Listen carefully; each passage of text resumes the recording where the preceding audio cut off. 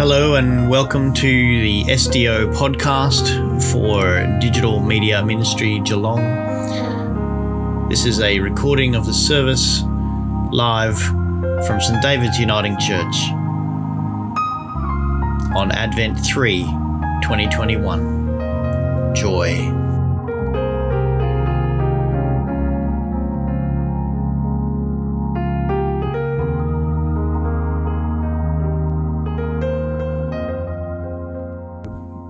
Gospel according to St Luke, chapter 3, verses 7 to 18. Crowds of people came out to John to be baptized by him. "You snakes," he said to them, "who told you you could escape from the punishment God is about to send? Do those things that will show that you have turned away from your sins.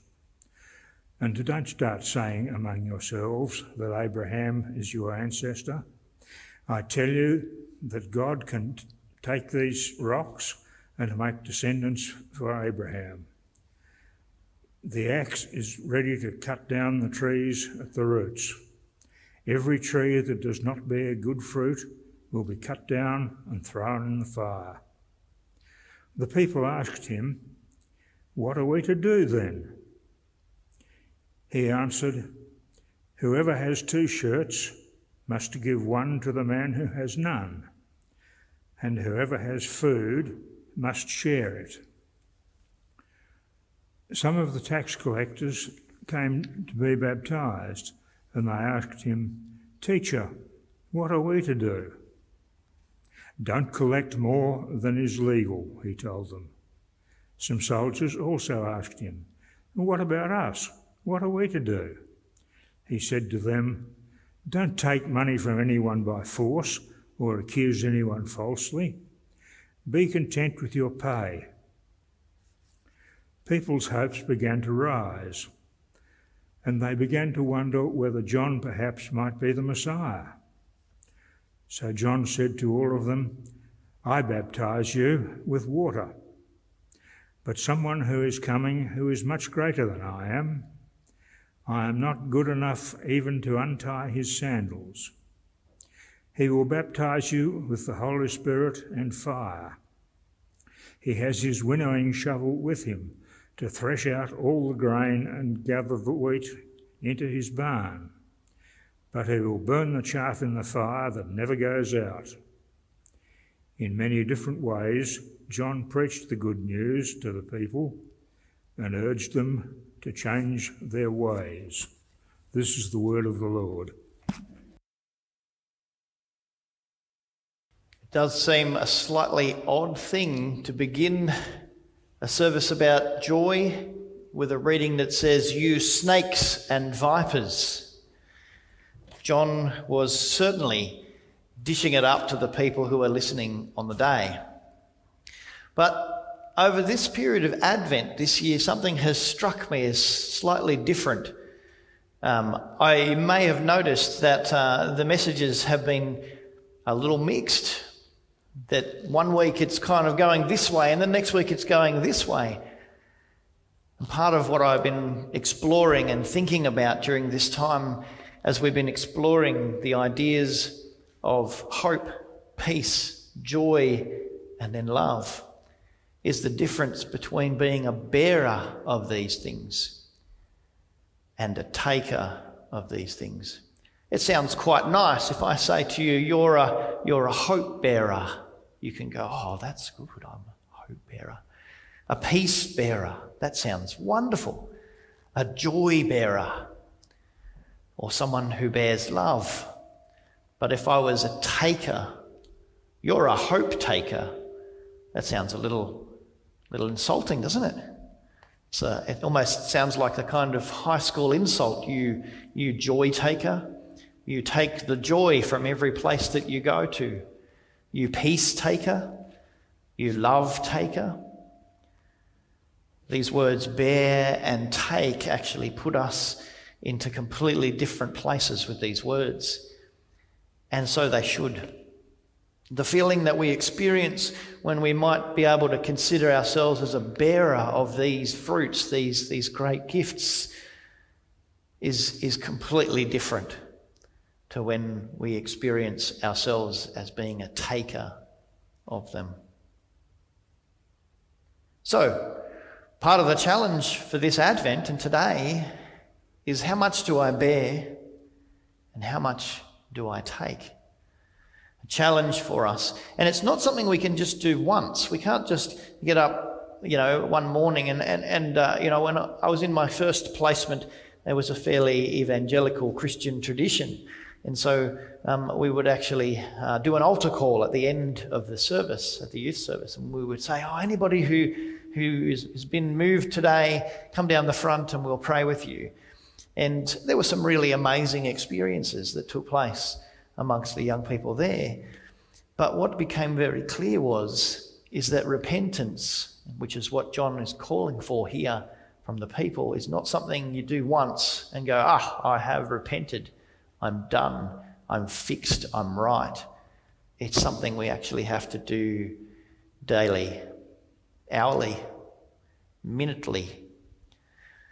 I know myself that there are times, many times, where I am a joy taker. Can any of you think of a time when you've been a joy taker? When I was younger, I had a really bad habit. As you might have noticed, I'm reasonably quick of wit and I work things out very quickly, especially in a narrative or a story. And when I was in my teens and even into my early and later 20s, I had this dreadful, dreadful habit of working out what the punchline of a joke would be before the person who was telling it even got close to the end of the joke. And then I would just blurt it out because I knew and I was right. What a joy taker to steal that moment. There are so many times where, to prove that we are great, to make our joy complete, that we actually take the joy of others, that we know how to do things, and so we want to be able to demonstrate how great we are. The problem is that what happens is that we suck the joy out of the world around us because of our elitism, our privilege, our ability. Now, don't hear me wrong here. I'm not saying don't be good at stuff. I'm not saying that it's not okay. That it's not okay to celebrate our achievements. But there's a thinking process, I think a discipline that we can work through as people who are wanting to bear the fruits of the Spirit and ask ourselves, to get this joy, whose joy will I take? Whose joy will I take? Who is missing out because I have? When we first decided to put the fruit trees down the side here, a number of people, both within the church and outside the church, came to me and said, what if people come and take our fruit from us? What if students from across the way actually come along and they see those peaches, those lemons, those berries, and they go, oh, that looks yummy, I'm just going to take one. And they eat one. And I thought to myself, how great would that be? How great would it be that people in this neighbourhood would go, if you want fruit, wander past St. David's and help yourself. Wouldn't that make us bearers of fruit that lasts? As the mission statement we have chosen. Now, we're still a little way away from fruit, but these things take time. But there's a different way of thinking about things and a different mindset that we can have that asks us the question, are we takers or bearers?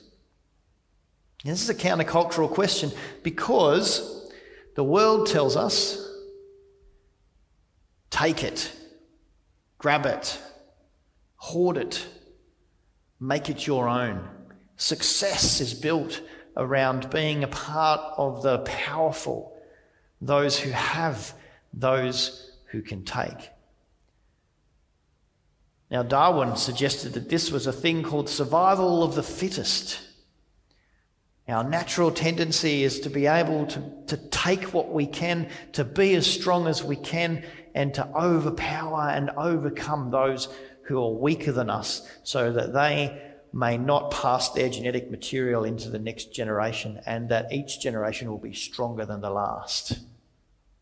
We see this in the animal kingdom over and over again. We see this in our humanity as well.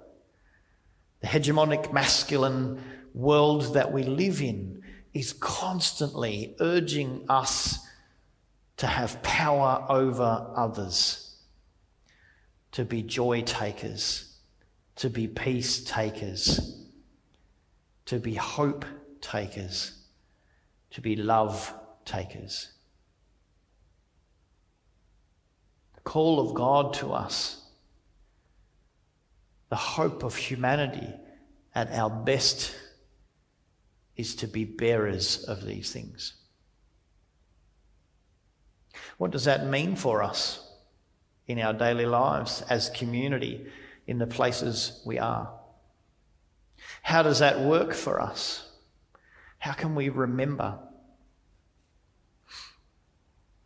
One of the other things that I'm really, really good at is playing board games.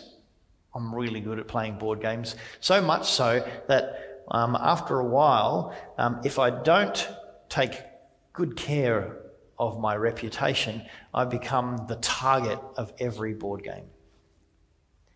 That the other players all go, look, we're sitting down to play a game, how are we going to beat Will today?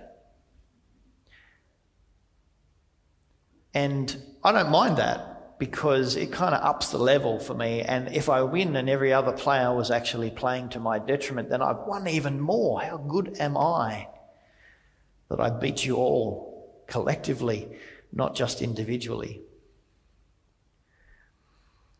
But when I was running my board games group in Launceston, and again today, hello to all of those out in Guff who come along and play board games, there is a sense in which my victory condition for being there is not about playing games and winning them, but forming community and building relationships.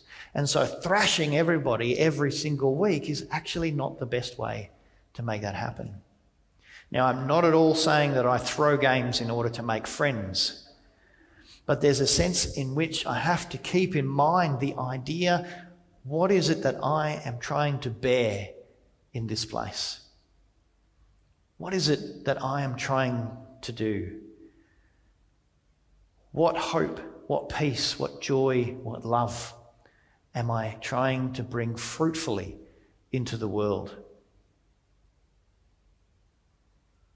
These are incredible questions for us as individuals, as communities, and as a church.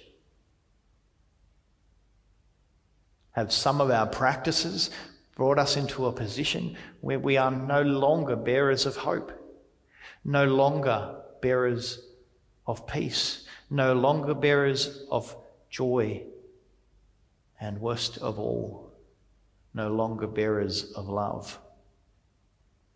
When people think about us, when they walk past this building and they see it standing here, do they say to themselves, that is a place where I can find hope, where I can find peace, where I can find joy, where I can find love? And if not, as a community, we need to be asking ourselves the question, why not?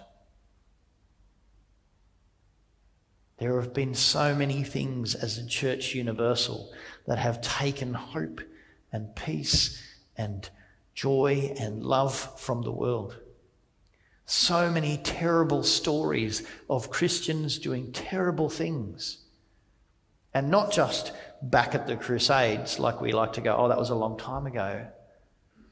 but with the way that we have related to First Peoples in our nation, the way that we have told women in abusive relationships that they must, in a complementarian way, stay with their abusive man, the ways in which we have told children that they should be seen and not heard, the ways in which we have not disciplined leaders in our community who have engaged in abuse. We have earned a reputation as joy takers, peace takers, hope takers, and love takers, and we have a lot of work to do to gain that reputation back. I know I'm sounding a little bit like John the Baptist now. You snakes and vipers.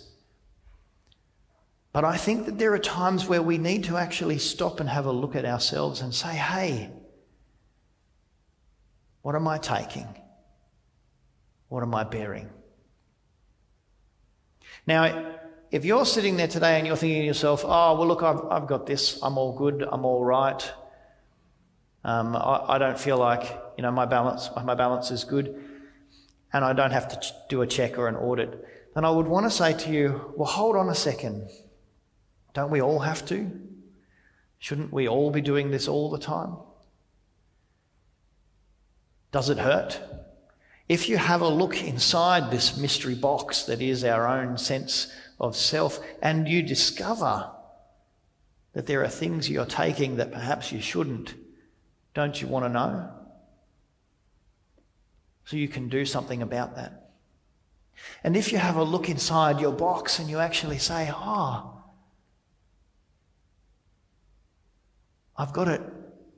I've got these things. I do these things. I have these practices, and sometimes they hurt me to do them. Sometimes they're tough. They're hard work. But they let me bear these gifts, these fruits. Then you can rejoice in that. The people who are listening to John gained hope, and they started to wonder if he was the Messiah. They gained hope because they recognized that they were prepared to give their shirts, that they were trying to live their lives as bearers of these things. And they gained a sense of joy and hope. We only have to be afraid of exercising this discipline and doing this audit of our bearing and our taking if we're concerned about what the ledger on the bottom line is going to look like. Because otherwise, we know exactly what it is that we have to do.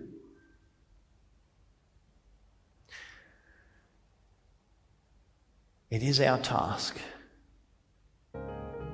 to be bearers of hope, of peace, of joy, and of love. Let us be bearers of these fruits that last. Let us pray.